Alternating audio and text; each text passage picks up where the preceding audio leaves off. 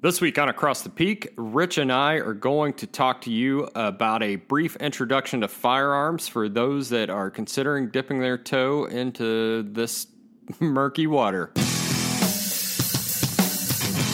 Welcome to the Across the Peak podcast, the show where Rich and Justin discuss preparedness, the birds and the bees, guns, history, tattoos, and, well, basically all the stuff your old man should have taught you. Rich Brown's a failed 70s child actor, retired Marine Corps officer, and former cop. Justin Carroll, he's a washed-up former special operator, half-assed author, and adventurer at large. Learn life skills, harden the f*** up, and become a dangerous man.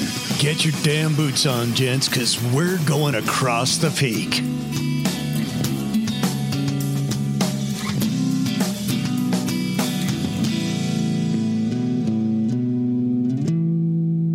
Rich, what's going on, brother? Not much, my man. It is murky water indeed, and we are fixing to wade out into it. Yeah, and I say murky because there's a lot of bad information out there, a lot of information that's maybe just not the best, and a lot of stuff that is just dead ass wrong, man. And that's part of the problem. You know, we've talked about this offline, you and I and me and several other of our friends, and I think if you haven't served in a profession of firearms and you weren't raised around firearms and this kind of community, if you're coming at it later in life, it's hard to discern the good stuff from the bullshit. You know what I'm saying? Absolutely, man. You're not lying there at all because, this is one of our notes later on to talk about toward the end of the show, but listening to gun store experts, people that work in gun stores, cops, people that have been in the military, none of that means you know the first damn thing about firearms, man. Yeah, that's an absolute fact, man. And it would seem to be the opposite, but think about it from the context of just because the guy's working at Lowe's doesn't necessarily mean that he knows how to build you a house. Just because the guy's, working for $9 an hour at the local Bob's gun shop doesn't mean that he can run a gun professionally. The other thing real quick is, especially with the advent of YouTube, you have any number of so-called experts out there willing to give you their advice for a subscribe and like now. That's absolutely true, man. And, just because I can play a guitar doesn't mean I can teach you how to play a guitar. There's a big difference between being able to do a thing and being able to teach someone else about that topic or how to do it. So, yeah, man, this is a big, big topic. So what we're going to cover today is kind of just some, probably if you're a avid listener to the American Warrior Show, you may not get a whole lot out of this because we're going to cover some basic stuff that you should just be thinking about before you really even consider owning a firearm. We'll talk about why you might want to own firearms. We're going to talk about the legal, ethical, and financial ramifications of firearms ownership, and there are many of those.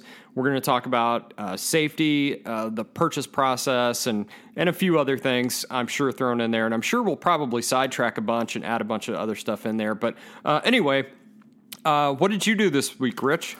Well, before we do that, because I did some really cool ATP AF stuff this week. But before we get into that, I do want, Justin, could you let them know that and explain a little bit that this is really part one in a multi-part series that we're going to have on firearms? Can you talk about that? Yeah, I'm sorry about that, brother. Yeah, we don't really know exactly how many episodes this is going to go. But so we recorded this episode once, and it started out as how to select a handgun. And we realized, man, there's all this other stuff we needed to cover. That episode ended up being like 3 hours long, and it was all over the place because we kept thinking of like, oh, we should definitely cover safety rules. So we decided to go back and do just a baseline introduction. We will eventually in this series have some guests on. We're going to get into how to select a handgun, how to select long guns, how to seek competent training, and how to build your own training plan, because training is absolutely imperative to the safe and successful employment of a firearm in any field, whether you're a hunter, a competitor, a self-defender, this is just a personal hobby, whatever it is, you need some training. We're going to talk about legal stuff. We're going to have attorney Andrew Branca on to talk about the legalities of using a firearm in self-defense. This is going to be a big multi-part series. We're not going to do those all at once. We're going to space them out because we don't want to overwhelm you with tactical stuff. We don't want to do a straight month and a half of firearm stuff because we know some of you guys aren't interested in that stuff at all. So these will be sprinkled in with with just everything else we're talking about. And now I'm just using a bunch of filler words because I'm not sure where to go. But yeah, that's our idea, Rich. Yeah, right on, man. So what did I do this week? Let's return to your original question. I did some Brazilian Jiu-Jitsu, of course. Did some work with our farrier to make sure that the horses are taken care of, their hooves are, at least for the start of the winter, and did a little light tractor work here on the farm. So that's what I've been up to. What about you, bro? That's awesome, man. So I bottled a batch of beer this week. I bottled a, why am I losing my train? So I think I've talked about this batch before when we initially made it. It is a porter that we added some vanilla to. Man, this turned out absolutely phenomenal. It smells amazing. I can't wait until it's ready to drink, but we bottled that up and got it ready to go. And we brewed another batch. We brewed a Dunkel. We brewed a holiday ale with some orange spices and some baking spices in it, and we're having some people over this weekend to drink a little bit of our beer.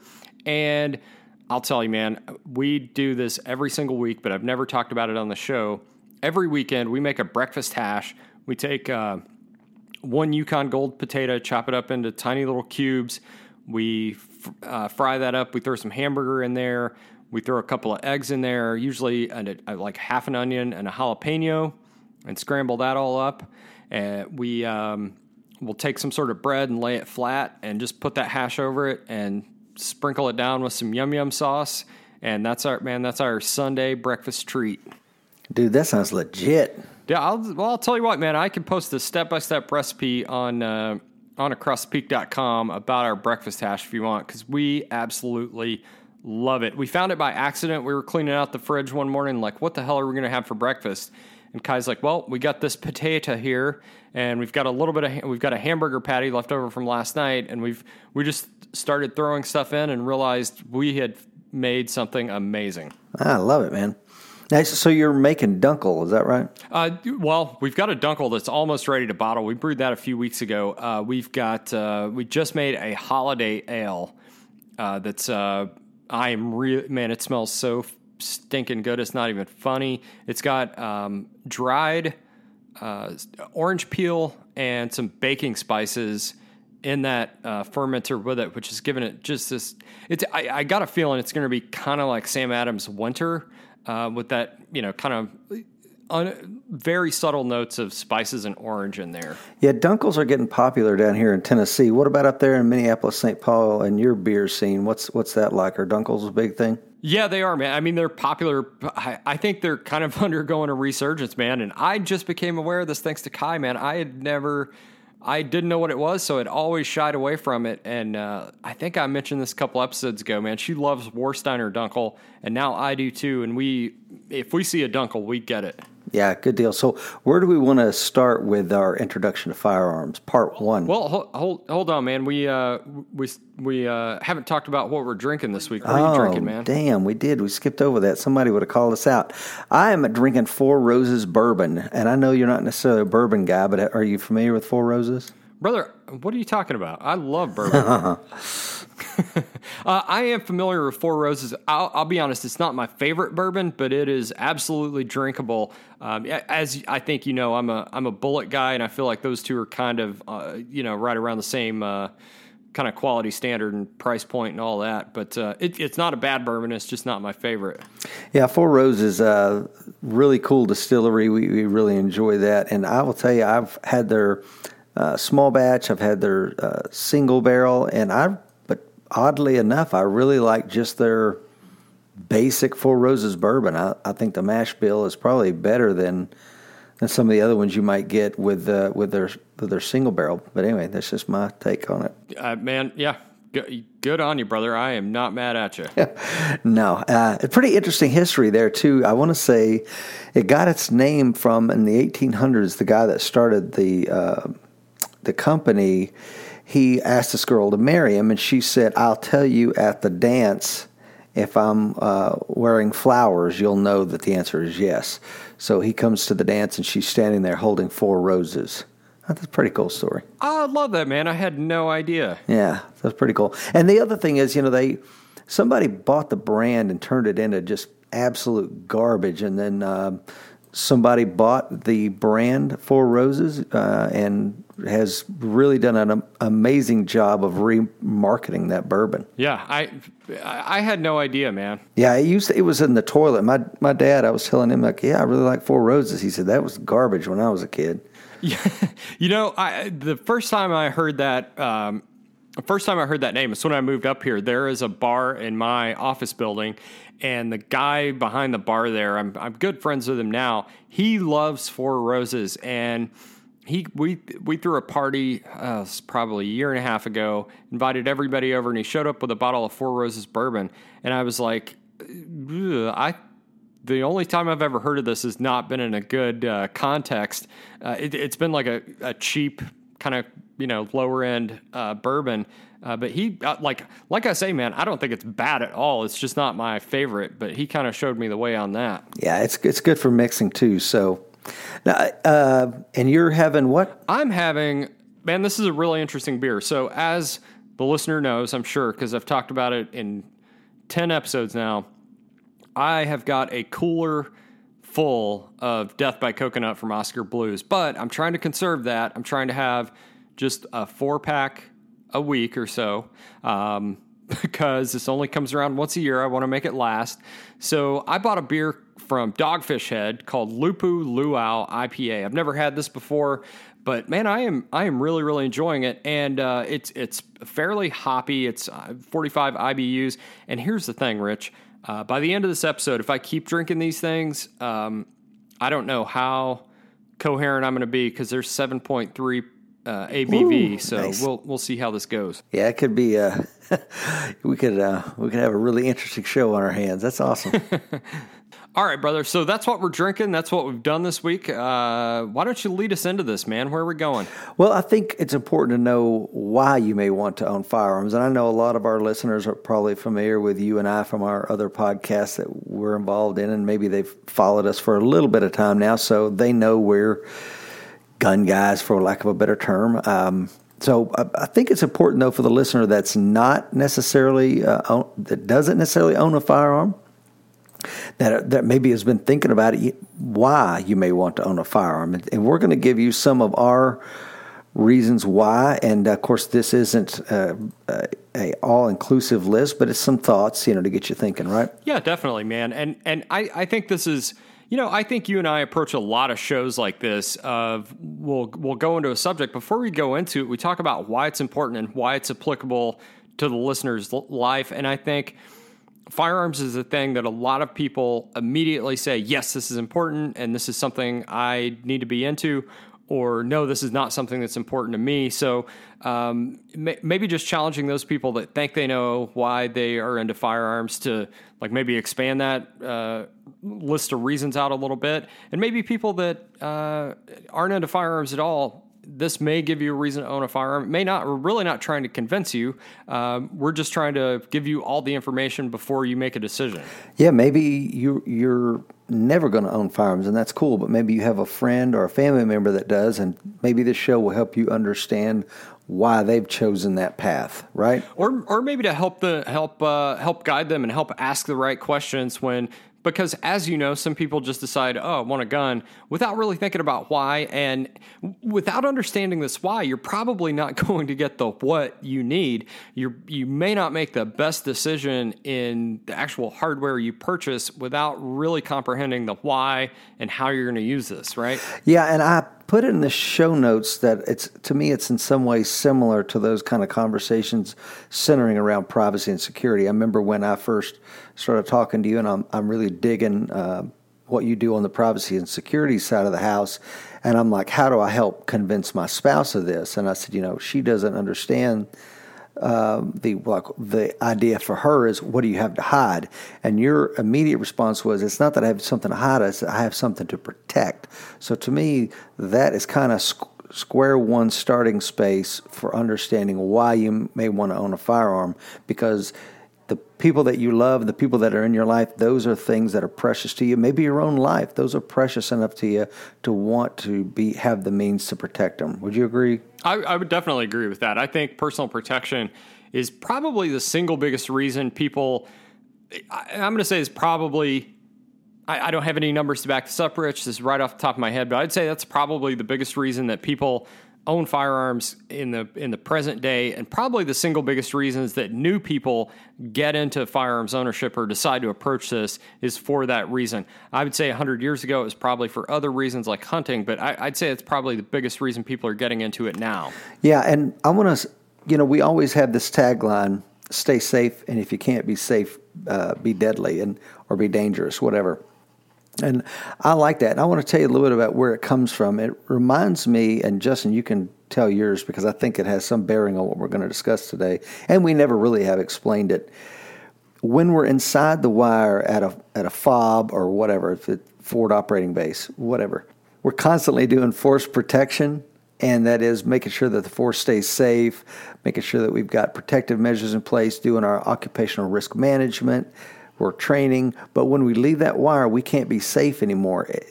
The safety's out the window. I'm going into harm's way. So whether your protection is at home or whether your protection is I'm going to carry outside the home, we can't be safe anymore. We're leaving our safe space, our home, a place that's there designed to insulate us, protect us, and sustain us.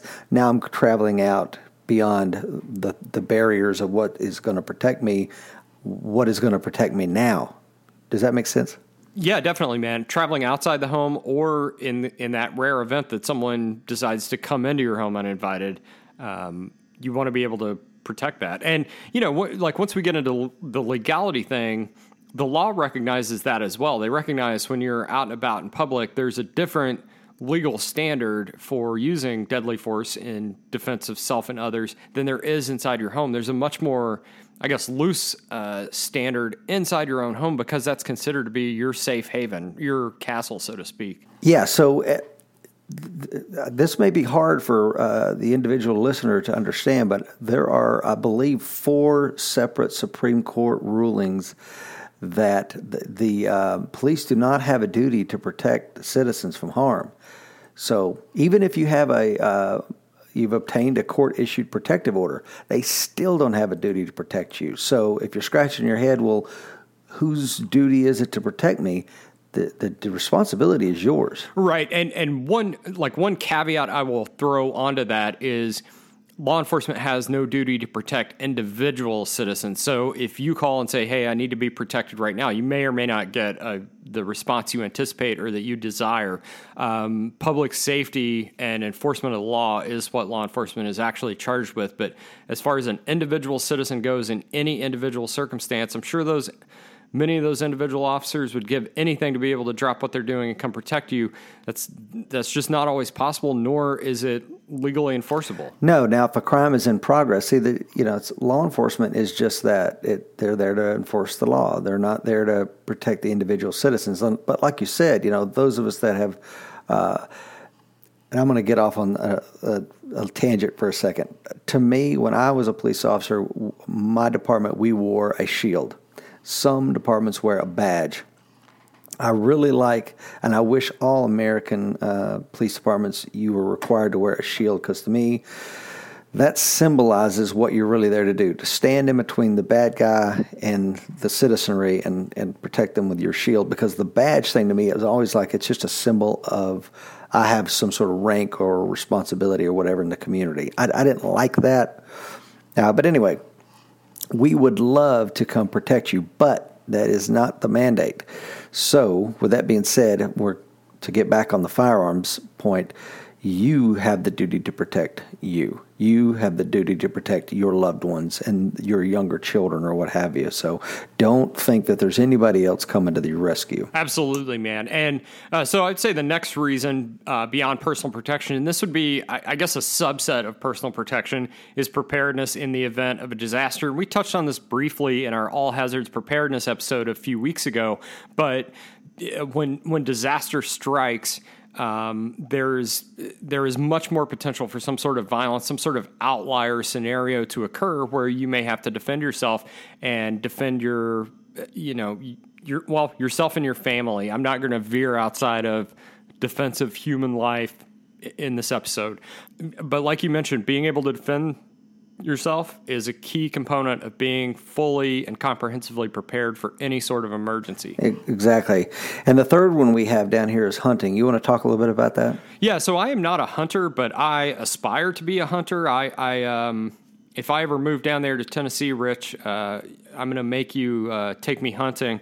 Some people want to get into it for the purpose of hunting, and that may seem kind of anachronistic in today's day and age of being able to go to the grocery store and buy your meat in a nice, neat package wrapped up in plastic and whatever. But I have always had the desire to take more responsibility for the food that I put in my body. I don't currently, but I have raised chickens, I've raised ducks, I've raised turkeys, I've raised pigs, I've grown just enormous gardens and provided most of my own vegetable needs. And I'm a big believer in being closer to my food ecosystem. And, I feel like the more responsibility for that we accept, the less lightly we take that ability to, and not to get too woo-woo here, Rich, but that ability to just go out and buy meat in a clean, sterile, sanitary environment without having to really think about where it comes from. Yeah, there was somebody that wrote a piece years ago I read, and I really liked it. He said, every year you should have to go to a cabin and for 3 days find out where your meat comes from. You have to hunt it, you have to track it, you have to kill it, you have to skin it, you have to harvest it, and then you have to cook it and eat it. And you're going to find out that it is a bloody, messy, violent affair, and then you'll come back to civilization, thankful that you can go down to your local Kroger or your Publix or what have you and get it with a clean wrapping on it. You know what I'm saying? So yeah, and currently we just outsource that bloody work to someone else, so we don't have to see it or think about it. But it's still happening. Hunting, quote unquote, is still happening. It's just happening in these massive commercial feedlots at some slaughterhouse in what may or may not be a humane fashion. We really don't know. We have no visibility in America on where our food comes from. And we don't want visibility, and I get it. I don't necessarily want it either, but I think when you hunt for it, there's a respect for the animal that goes along with it. But anyway, I think that hunting may be a good reason why you may decide you want a firearm. Number 4 would be a personal hobby. And can you explain what that means? Yeah, man, there's a lot of people I know that own firearms, for a number of these reasons, but personal hobby is a big piece of it. They get into collecting certain firearms, or they just like going to the range and they don't carry a gun. I've got a few good friends that love to, shoot a little hobby competition or love to trick out a gun and take it to the range a few times, but not really into the personal protective aspect, or they don't really hunt or whatever. And that's fine. If that's your thing, that's absolutely fine. I think you're missing out on a big subset of the capabilities of that firearm, but that's one reason that a lot of people get into this. And the next one we've got down here, and I'm sure we're probably missing a few, but I feel like we're hitting the high points here, is competition. Do you want to talk about that one a little bit, Rich? Sure. There's a lot of different competitions out there. There's something, cowboy action. You can actually dress up like a cowboy and carry period type firearms and have shootouts in a saloon with real bullets, and they compete on this. There's also like action type pistol competitions, which I'm involved in, and Justin, you are too, with the IDPA and USPSA variants. I'm not going to describe what they are and what the differences are. Look them up. Maybe we'll put it in the show notes. But competition is also a really good way to responsibly learn about owning and using firearms. I think that if you're approaching it from, I'm going to go watch an IDPA match, okay, this is cool, talk to some people, you're going to find out that there is a subset of American, normally middle-aged folks, that are into it just like your neighbors into golf. And these are good American folks that have chosen to use this as a way to compete and test themselves against their friends once a month. Yeah, and again, I know people that compete that don't carry a firearm on a daily basis. Don't think of it as a defensive tool. Just think of it as the game that competition actually is. So those are some reasons you may want to get into firearms. Like every single one of those reasons, with the exception maybe of personal hobby, will kind of necessitate a different firearm. I'm probably not going to go seriously into a competition with any handgun that's powerful enough to actually hunt with. I'm probably, I may go into a competition with a little bit more tricked out gun than I would use for personal protection. I may, these are probably going to necessitate a variety of different firearms, and you need to kind of pin down what your actual reason is before you start, going to the gun store, looking at the catalogs online or whatever. I'm thinking about this, Justin, and I'm thinking there are obviously more than the 5 categories that you and I have talked about, but I'm going to throw maybe one other one on this. So a friend of mine, he inherited a bunch of guns from his family. And then when his wife's father passed away, he inherited more guns. So now he's got like 30 firearms thrust upon him all of a sudden. And he's like, okay, well, this is kind of cool. I shoot every now and then. I hunt. He goes, but what if something happens to me? So he had it written in his will that, and I agreed to it, that Rich Brown is going to sit down and show my children the safe utilization of each one of these guns. And when he feels that they are competent to handle these guns, he will give them to them at that appointed time of his choosing. And I thought, man, what a very responsible thing to say. Instead of like what happened to him, a bunch of guns just getting dumped on him and him not knowing really what to do with them, and some of them he weren't familiar with, like lever actions and some bolt action shotguns. He wants me to go in, if hopefully I'm still around, and show his kids how to use them. I thought that was pretty cool. That is a pretty cool way to do that, man. I like that a lot. So I guess my point with that is, his decision on why he would become a firearm owner was taken away from him when the court went, here's these guns. They're yours now. Go bye-bye. Yeah, inheritance might be a reason that you have this thrust upon you rather than making that decision yourself. So, yeah, I'm glad you threw that in there. And again, man, I'm sure that you and I are missing quite a few different categories. I feel like we've hit the really, really big ones that cover probably 95% of people, but yeah, man, I'm sure we're also missing a lot. So if you think of any more, feel free to drop them on there, man. All right, man. So let's talk about the next one. Legal, ethical, and financial obligations of firearms ownership. Okay, legal. You need to know the relevant laws that pertain to firearms possession and ownership where you live. And if you travel and if you intend to travel with these firearms, obviously you need to know the relevant laws in any areas that you're traveling to, because these vary widely state to state. Sometimes they vary between different cities or counties within a state. So you need to be on top of your game with knowing these laws. There are serious ramifications for this. You can't go out of state and buy a handgun and bring it back to your state.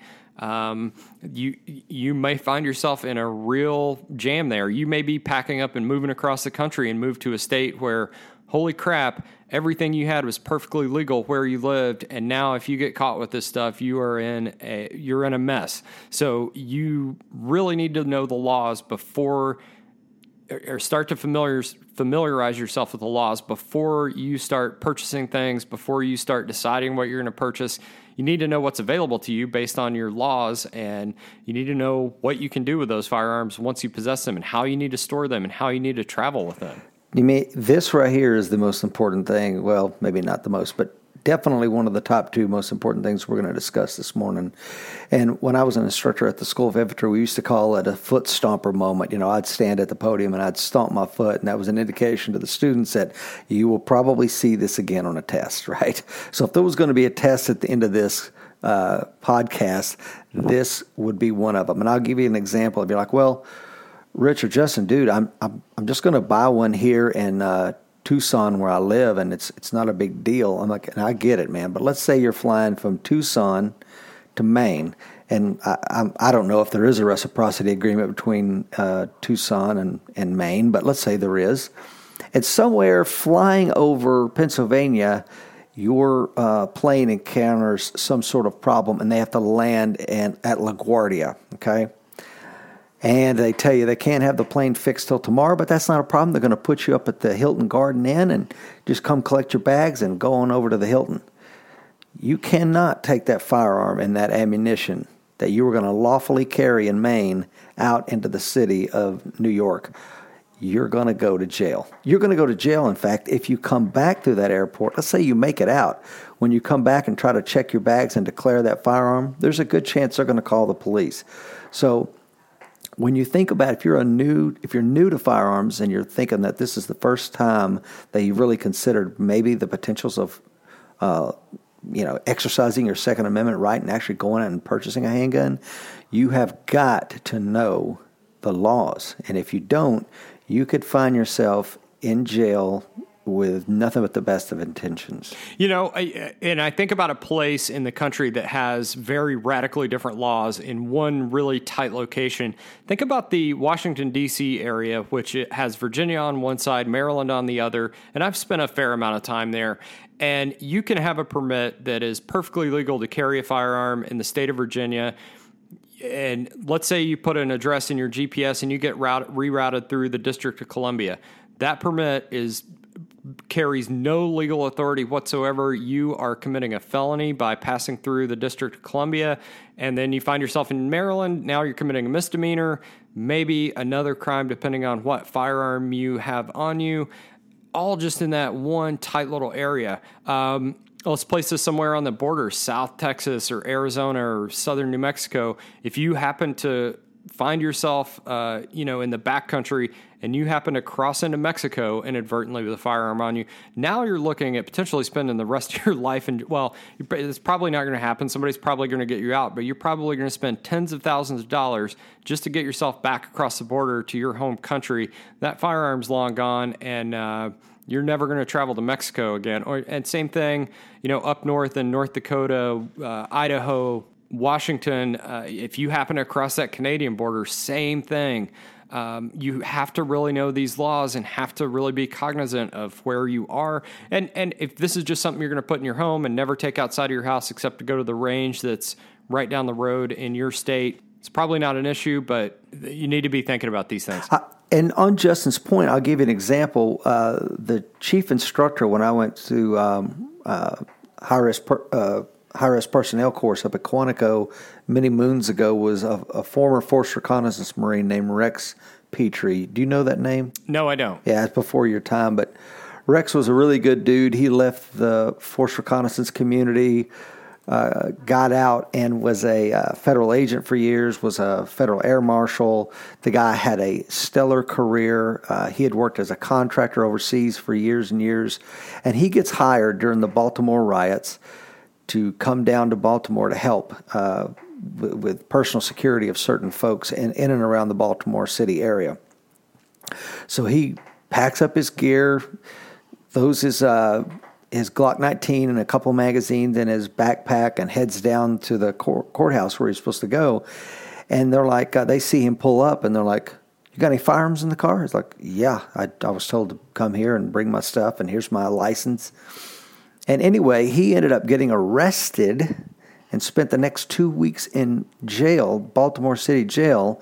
And when he went before the judge, and she said, "You terrify me. You carried a gun into this town. I'm going to no bail for you. You're going to sit here and wait." So he ended up spending 2 weeks there. And the guy's never been arrested in his life. He's devoted his entire life, and he's a 40-something-year-old man who's been a federal agent and a contractor for years, a former Marine. And just that little thing right there. And finally, it took 2 weeks to track down who had the authority to tell him to come in the community with a gun. Now, ultimately, he got an apology and stuff like that from the judge. But I'm like, you know what? This is a prime example of what you're talking about. One small misstep, and there you go. Yeah, so you definitely need to know the laws about possession, transport, carry. You also need to know the laws about safe storage. Some states have very specific laws about how firearms have to be stored. They may have to be stored in some sort of secure container. They may have to be stored in a variety of ways, but you need to know what that is. If your house, burns down, we talked about the fire prevention episode a few weeks ago, and they find these firearms stored in not a safe way, or some other circumstance forces authorities into your home, and they find firearms not stored correctly, or your building maintenance comes into your home and reports it to the police, you could really find yourself in a hurt locker over something as simple as that. So you need to know that. You also need to know what the purchase requirements are in your jurisdiction, what the age requirement are, what the permitting requirements are. In some states, for instance, you have to actually go get a permit to purchase a firearm, and that may be you have to get one permit for one firearm, or you may be able to get something like a concealed carry permit and buy as many as you want. There may be a 10-day waiting period after you've paid your money or put down a deposit. You got to wait 10 days and come back. These things vary incredibly broadly state to state. And again, I want to make sure that I'm talking to the listener out there who's not necessarily a firearm guy or gal that doesn't know the laws, because I'll give you an example of how you can get into hot water again. This master sergeant up in Louisville, Kentucky that I was friends with, he goes to it was like a biker rally, and he was with a motorcycle group, and he goes to this rally and he buys a rifle out of the trunk of this guy's car. What he doesn't know is it's an ATF Sting.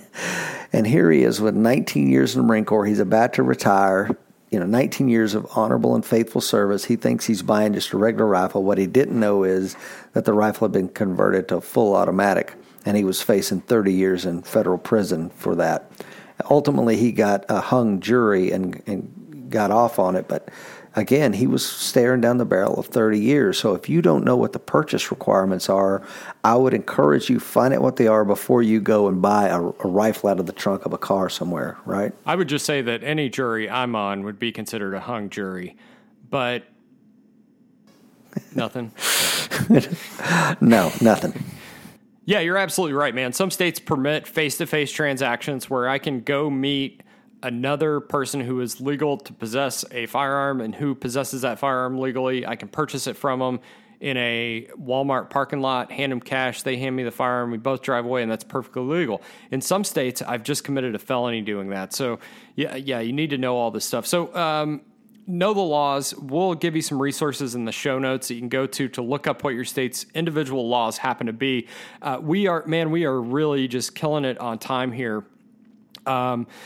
Let's talk about what I think is an equally important consideration here, and that is the ethical implications of firearms ownership. And with great power comes great responsibility, to quote the great statesman Sir Edmund Burke.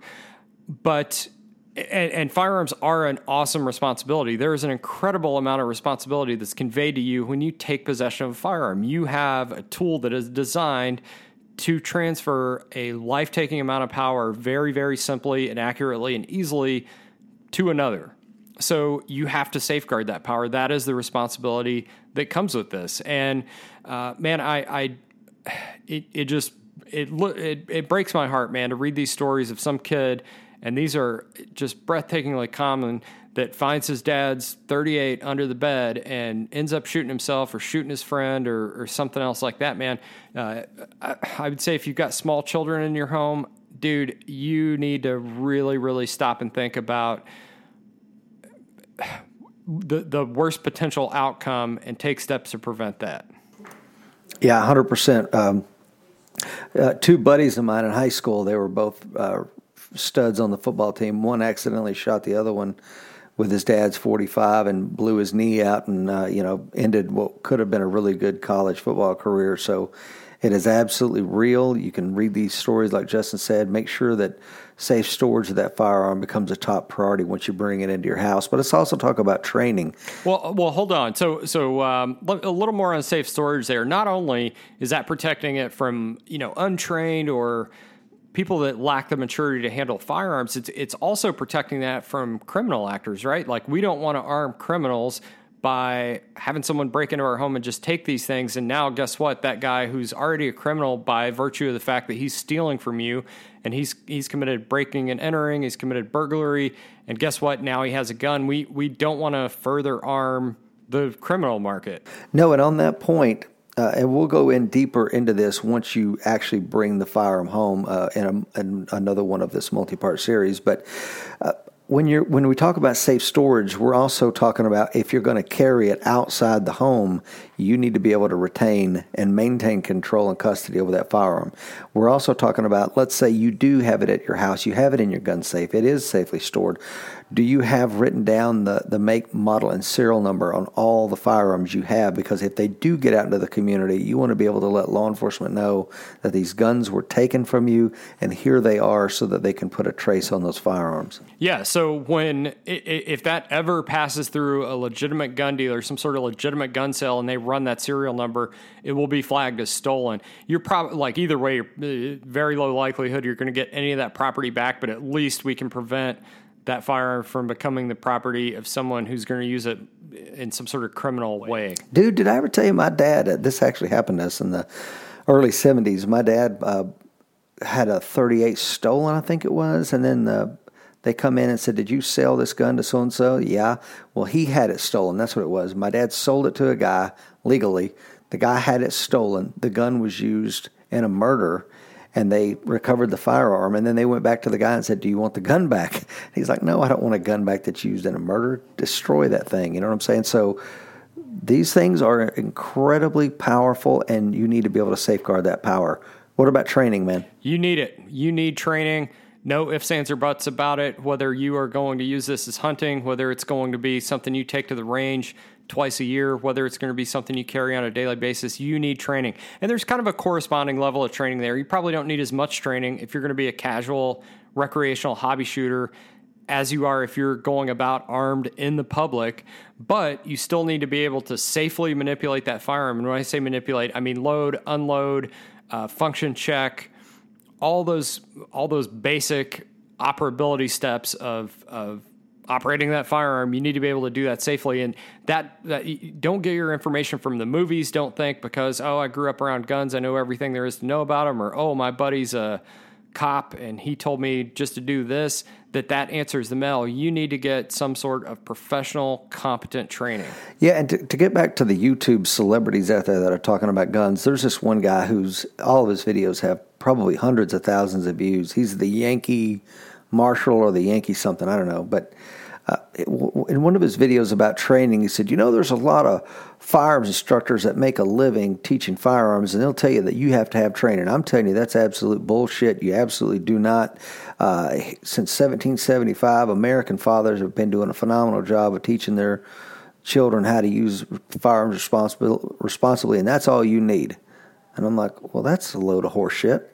Because I'll tell you right now, the Browns, my family, had a lot of guns, and the firearms handling that I received from them was woefully inadequate. And I love my father and grandfather, but I did not receive safe, competent training from them. No disrespect. So I agree with him as far as it is your right enshrined in the Second Amendment, or protected by the Second Amendment, not granted by the Second, but protected by it. It is your right to own a firearm with no particular training whatsoever. I would contend that it's your responsibility, and there's a vast difference between a right and a responsibility. It's your responsibility to seek some training and know how to handle that firearm safely. Yeah, I'm not saying that we should mandate training, but at the same time, I would tell you that if you just go to, Dick's Sporting, well, they don't sell guns anymore, do they? But anyway, go to... Yeah, they sure do. Oh, do they? Okay, you go buy a firearm and go home, and you don't know what you don't know, unless you've been trained, you don't realize. And like I said before, it's one of those things where maybe you didn't grow up around guns. Now, where are you going to go to receive that competent instruction? So we're going to talk about this in another episode, so just think about that thought. Think about what we're telling you. Training is something that you really need to consider. Yeah, absolutely. And, one more thing on the ethical implications here. Regardless of what you're using this firearm for, be it personal protection, competition, hunting, whatever, you assume some amount of risk, and you impose a small amount of risk on everyone around you when you're using that firearm. It's an inherently dangerous activity. And one thing that you have to remember is that every single bullet, projectile, whatever, that leaves that firearm's muzzle, you are legally, financially, and ethically accountable for that action. Even if that action is made in good faith, you may still face some sort of reckless endangerment or manslaughter or assault or whatever charge. You are legally, financially, and ethically accountable to every single thing you do with that firearm. So that is an awesome responsibility that you need to take into account before you just go uninformed into this world? Yeah, I'll give you a quick example. There's a woman in Murfreesboro, Tennessee, not far from me. A guy walks up to her in the Walmart parking lot. She's putting her stuff away. He walks up to her and starts asking her for a light. And she's terrified, right? A reasonable fear of her life. She pulls out her handgun. The guy runs away. And he runs in and calls 911, and they arrest the woman because she pointed a firearm at him or just brandished the firearm, let him know that she was armed. That act right there could get her 6 to 8 years in prison. So again, it's like one of the things that you didn't necessarily talk about was that, yeah, you're ethically responsible. Yeah, you're legally, yeah, you're financially responsible, but you're also criminally responsible, not just for every round that leaves the muzzle and potentially hurts someone or someone else's property, but just introducing the firearm could put you in prison for the foreseeable future. It's something you need to consider. Yeah, absolutely. Let me tell my own story here on this one. And I don't know if I'll leave this in. I may cut it out. But several years ago, my mother and father got their concealed carry permits, and I helped my mom pick out a gun and like pretty nice firearm.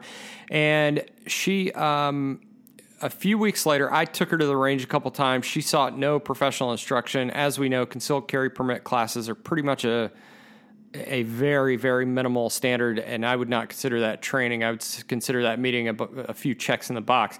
But a few weeks later, she told me that, I went to my church on an off day. She's a key holder at that church. She was going to do some cleaning or something, and she's like, I found the door open. And she's like, I didn't know what to do. Was there somebody in there? And I should I take my gun out and go in there and look? And I was like, no, absolutely not. If you think you need a gun, you should be getting out of there and you should be calling the police. That is an absolute last resort. This doesn't imbue you with any additional powers or authorities, or like, if you think you need a gun, you should be getting the hell out of there. And that's the kind of mentality that comes with a lack of training, a lack of knowledge of what the legal ramifications of that are and what your physical capability with that is. With a .380 in your pocket, you're not prepared to clear a building. And this is the misconception that comes from being informed largely, I think, by movies and TV about what firearms can do and what you can do with a firearm. Yeah, that's a great point. So what are we going to talk about now?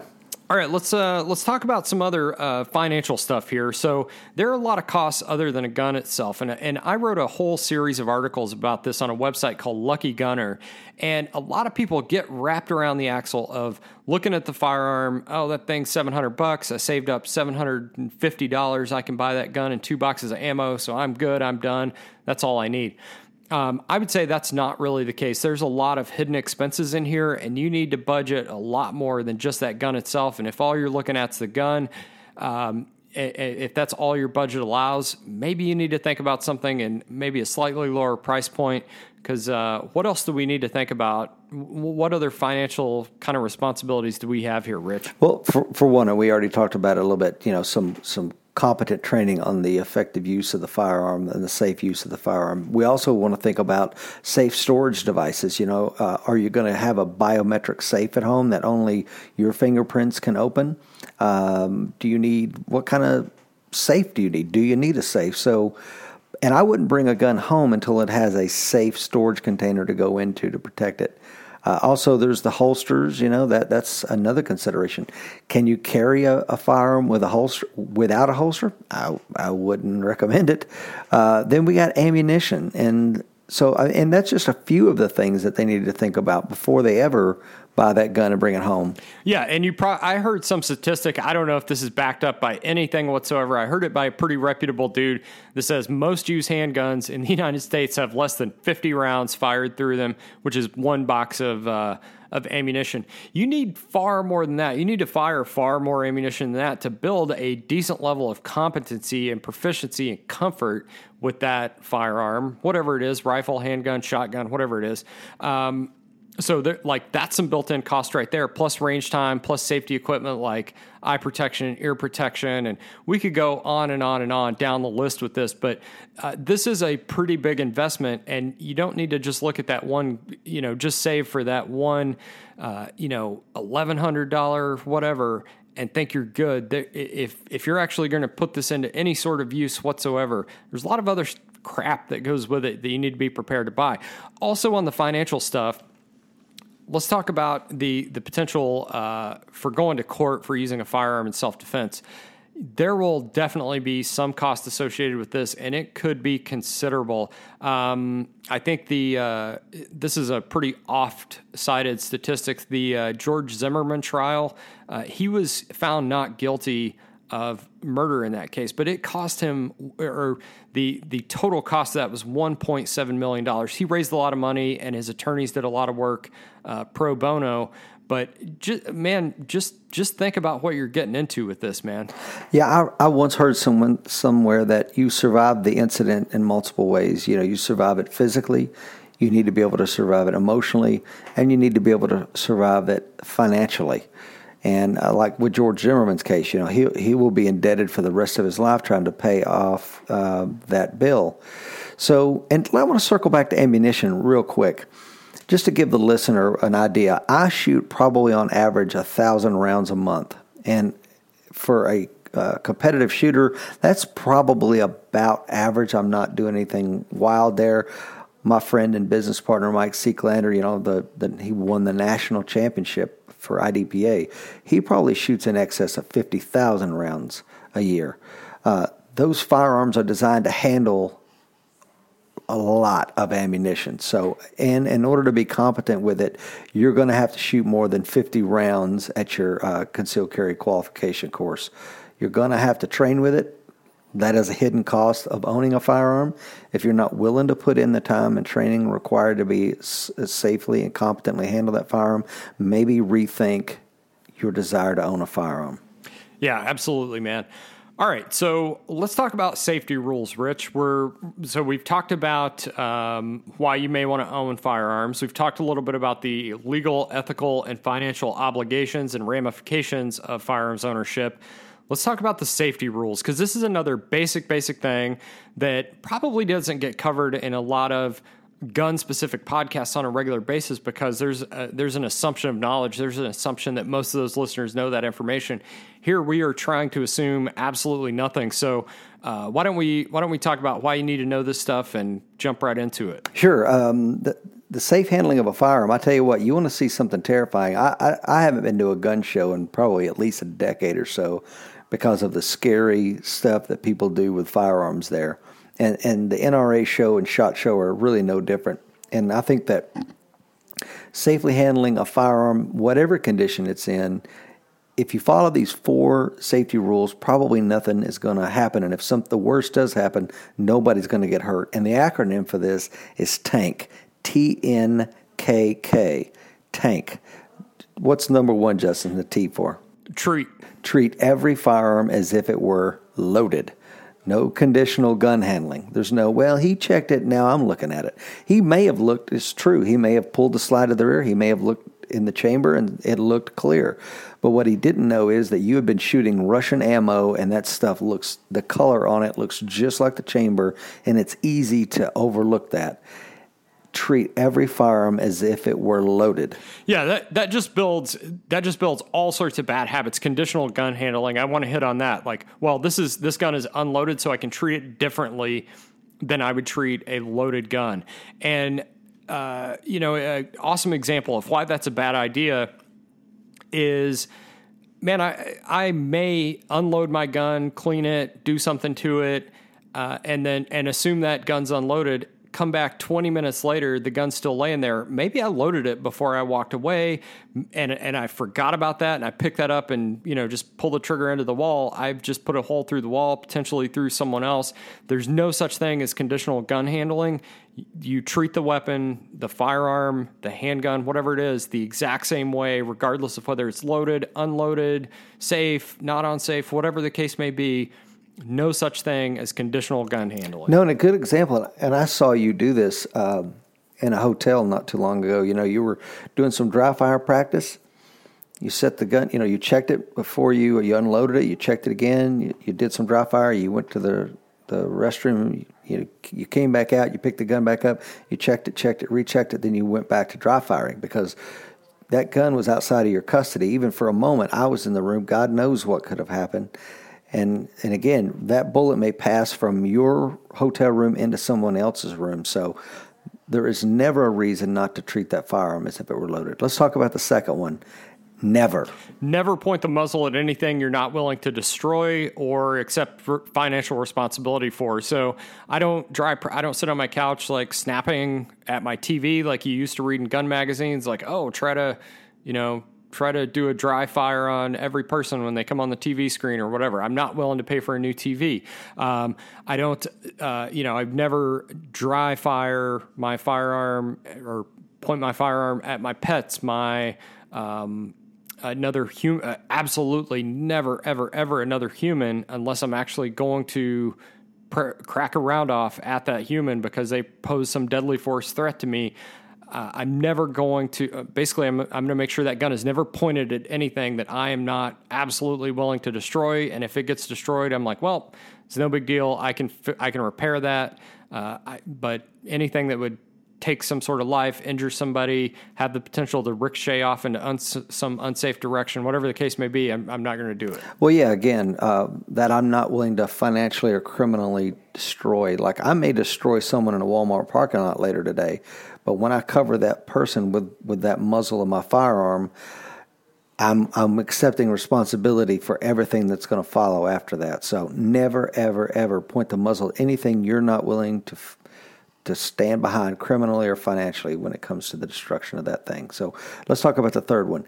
Keep your finger straighten off the trigger until you are shooting. That is the only time your finger should be on the trigger, is when you are making the conscious decision to actuate that trigger. It's interesting. You watch the pro shooters and they're doing mag changes, they're running, and to the untrained eye, it may look a little reckless at first, but if you watch them as they cant the gun to insert a new magazine, that finger comes off the trigger and goes straight along the slide. The new magazine comes in, they rotate the gun back on target, the finger goes back inside the trigger guard, and they're shooting again. So this can be done at speed, and you need to be doing it every single time. Let's talk about the fourth one. Know your target and consider its foreground and background. Tell us about that, Justin. So you need to know what you're shooting at. You need to know what's behind it, because very likely if we're just target shooting, that target's going to be cardboard or paper or something along those lines, and your bullet's going to pass easily through it and endanger anything on the other side of it. You also need to know what's in front of it. And this, I always throw this in there. We always did this when I was in the military because we did a lot of CQB and we did a lot of very close range shooting with other people in close proximity, and there's the potential for someone to pass in front of your muzzle. You need to be aware of what's between you and your target always anyway, just as a matter of good practice. And I feel like that rarely gets hit on, but you need to know what is behind your target in case that bullet passes through. You also need to know what's between you and that target in case someone should happen to, let's say you are in that Walmart parking lot and there is, people all over the place. People get scared. There's a good chance someone could run between your muzzle and that intended target. So you need to be aware of what's going on around you. That's a great one, man. And you're absolutely right. The gun community does a really poor job of talking about the foreground. And I'll give you a quick example. There was a rabid skunk, and this could be a funny story, but it actually wasn't, that was coming through my pasture. And he's just snarling, and for one, he's out during the daylight, so that's a bad cue. Then he sees me and he's advancing in my direction. He's still probably about 100 feet off. I've got my rifle out and I'm going to engage the skunk, and yet my horses were just calmly eating in the foreground, so they're between me and my target. So I had to maneuver around to take those horses out of the foreground before I broke the shot. Another thing on that one is it's what is going to stop my bullet, because there could be nothing between me and that skunk, but there's something behind it, and the skunk's body wasn't enough to stop that .556 round. So let's talk about what stops it as well as what's beyond it, right? Yeah, absolutely. At any reputable target range, shooting range, whatever, there's going to be some sort of berm behind some sort of impact safe area behind your target, be that a steel bullet trap that funnels the bullets back into some sort of area where they are not going to come back on the shooter. It could be a dirt berm where they just impact in that dirt and sink into the dirt. It could be, there's going to be something along those lines, right, Rich? Exactly. So the 4 safety rules are tank, TNKK, treat, never, keep, and no. Keep those in mind. And one thing more on that, if you are thinking, hey, I'm going to get a firearm for home defense, considering your background, here's the thing. Human bodies are really good at stopping bullets. But if you miss that shot, your sheetrock walls are not very good at stopping bullets. You need to be aware of what's on the other side of those and consider that before you in your kind of thought process before you start employing a firearm for home defense. Yeah, and a good example of that, and not every, and all rounds are not created equal, as I know Justin, as good as anybody. So find out what the ballistics are on the ammunition that you're going to carry. And we'll go into this deeper in a later show, but I would just tell you that I was looking at a Full Metal Jacket 45 caliber round. I forget the grain, but it penetrated 29.9 inches of FBI ballistic gelatin. So is that going to traverse a human body and keep on going? Probably, not necessarily saying all the time, but based on its performance inside ballistic gelatin, I would say it is going to go beyond. So if that's something you don't want over penetration, make sure that you do your ammunition selection correctly. Yeah, and you know what? I just added to our list of future episodes. We probably need to do an episode just on that, even though I almost hate to dip my toe in that water because it's such contentious water. But we should probably talk. We may end up doing a whole show on that. And basically, the rule of I've never heard it put better, but Kai and I attended a course by Chuck Haggard. He's a very well-respected trainer, career law enforcement officer. And basically his advice was, it all works pretty good if you can shoot. None of it works worth a damn if you can't shoot. Oh, I love it. I'm going to steal that. So let's talk about the purchase process, man. All right, let's do it, man. So selecting a firearm, we're going to talk about on a completely other show. We're going to have a couple of shows just around that specific thing about picking out what you need based on what you're trying to do. I don't know how many shows we're going to have in that series, but we will talk about that. You need to know if your state requires a permit to purchase or not. Tell me about that because I'm not familiar with that. I know you've lived in the state of North Carolina, and I have too, and I can tell you this is exactly how it works in North Carolina. If you were just average Joe citizen, John Q. Public, and you go to purchase a handgun, they're going to say, where's your permit? And you're going to have one of two things. If you don't have a concealed carry permit, you're going to have to go to your local sheriff's department. You're going to have to apply for a pistol purchase permit, and they'll make you wait 5 days. You pay, I think it's maybe a $5 fee to get that permit. And then once they run your background and whatever else, you come back, pick up your permit, and then you take that to the gun store along with your money, and you buy your one handgun for one permit. Now, that is superseded by a concealed carry permit. If you have a concealed carry permit in North Carolina, you just go down to the gun store, you present that permit in lieu of a pistol purchase permit, and you buy your handgun or handguns, as many as you want, as frequently as you want. But you will have to have some kind of permit in some states. And some states, you have to have a permit for everything. Massachusetts, you either have a Class A, I think it's Class A, B, or C license to carry. Class A means you can actually carry a firearm and you can buy any handguns or long guns that are legal in the state. Class B means you can buy long guns and handguns, but you can't carry. And I think Class C means you can only buy long guns or something like that. But either way, you have to go to your local chief of police and apply for that permit, and you get the permit that you get, and that defines the level of firearms ownership that you can participate in, basically.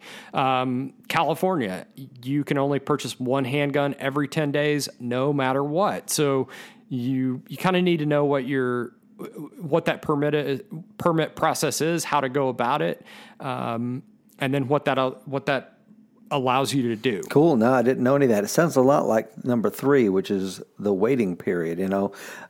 This is something that's alive and well in a lot of states. Thankfully, it's not in my state of Tennessee, but I've lived in states where you actually had to go. And like you said, Justin, it was a 15-day waiting period from the time that you paid for it, the time you had your background check ran, and then you can come back 15 days later and pick your firearm up. All right, Rich. So we have picked out our firearm. We've saved up our money. We've got our permit. What happens now? Well, you're going to have to fill out the BATF form 4473, right?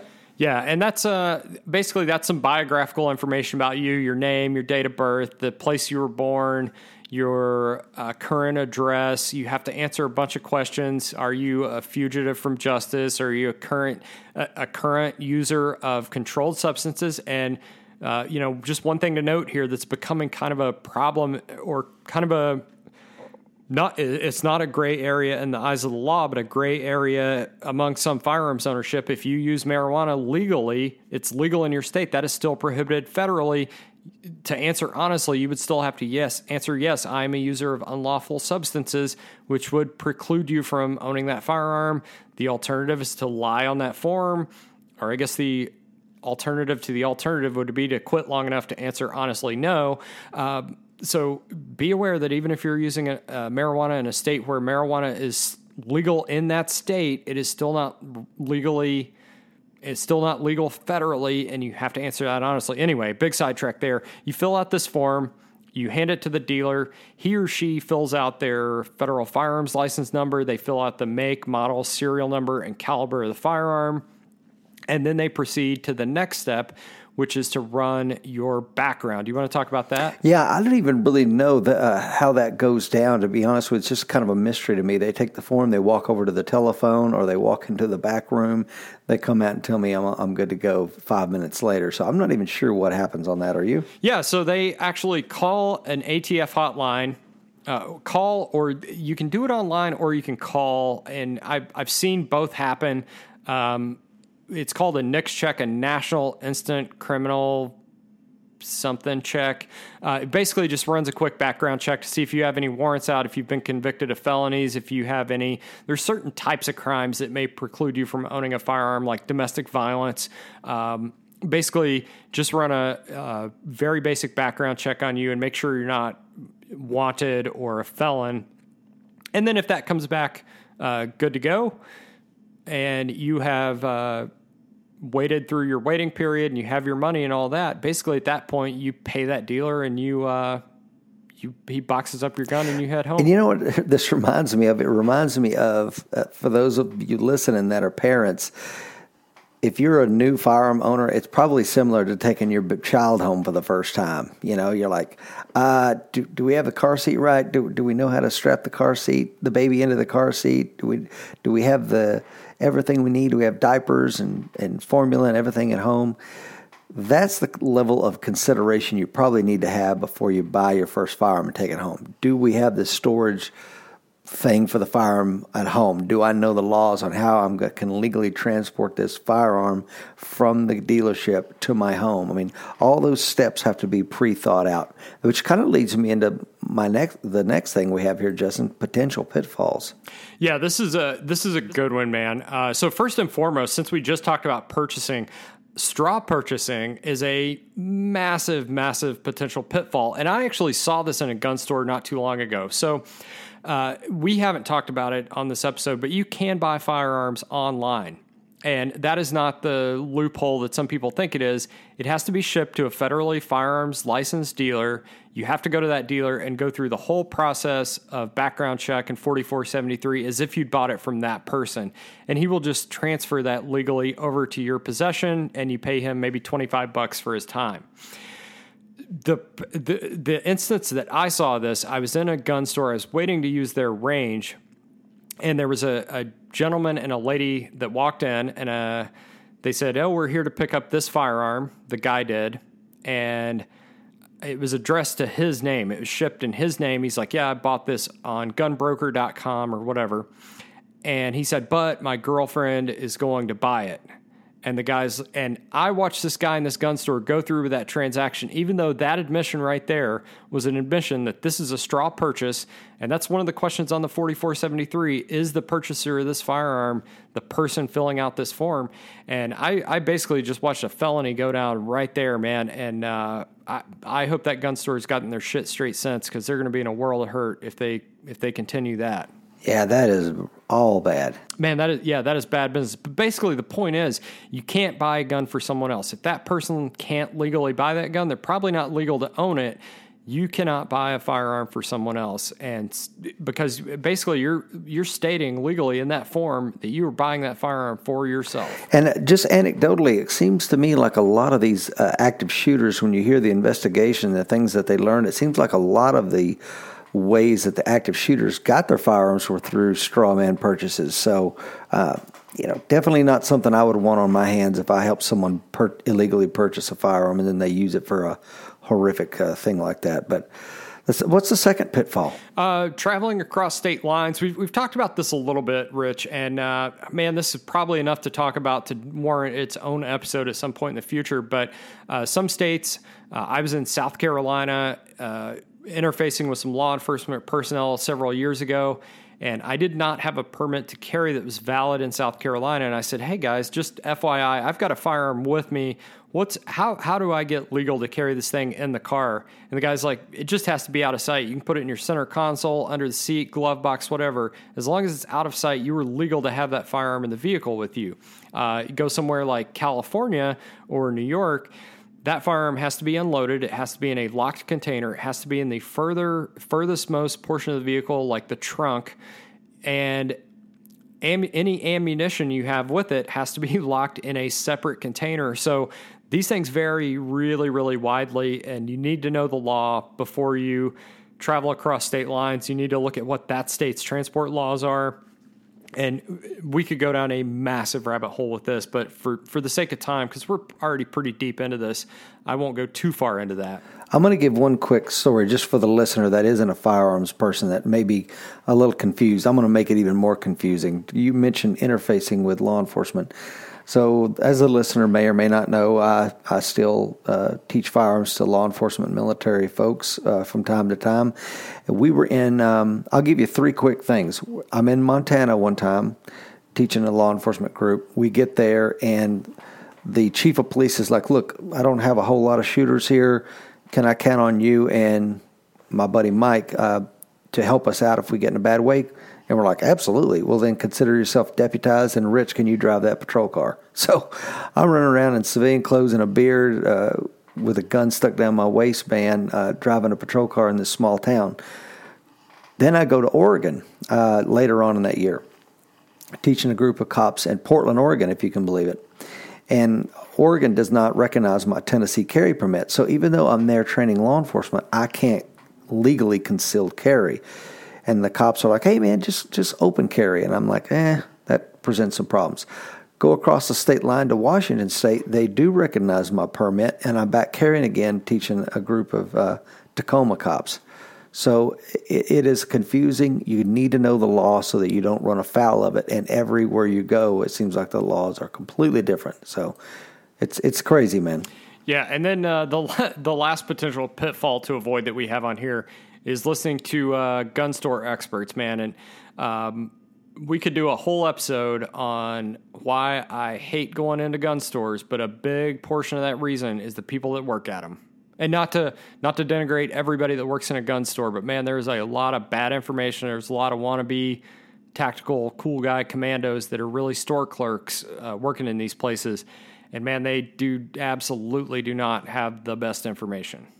I know, and I'm with you, man. I don't want to paint an entire community of people with the same brush, but I would just tell you, in my 48 years on Earth and my 30 plus years of shopping and purchasing guns, this has been a constant, and it is absolutely disturbing some of the things that they get wrong in a gun store. So don't expect that when you're going to a gun store to buy a firearm that you're going to get the absolute best information. That's probably not going to be the case.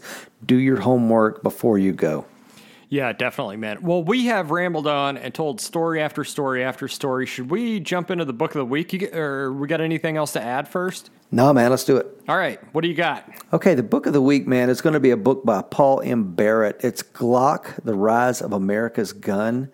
It came out in 2013, and I absolutely love this book. Matter of fact, I bought it for Christmas presents for people in my family that own Glock handguns, because I just found the story of how Gaston Glock created this firearm and how it became probably the most popular handgun in America, man. Have you read this book? I sure have, dude. I read this on your recommendation, and I could not put this thing down, man. All the inner workings, and I mean, probably that you would have with any company the size of Glock Inc. It was freaking fascinating. Yeah, because it had a little bit of everything, you know, how Glock became like the handgun for America's law enforcement. There's all those stories. There's a little side story about how a Glock was used in an accidental killing by a police officer here in Tennessee that I thought was fascinating.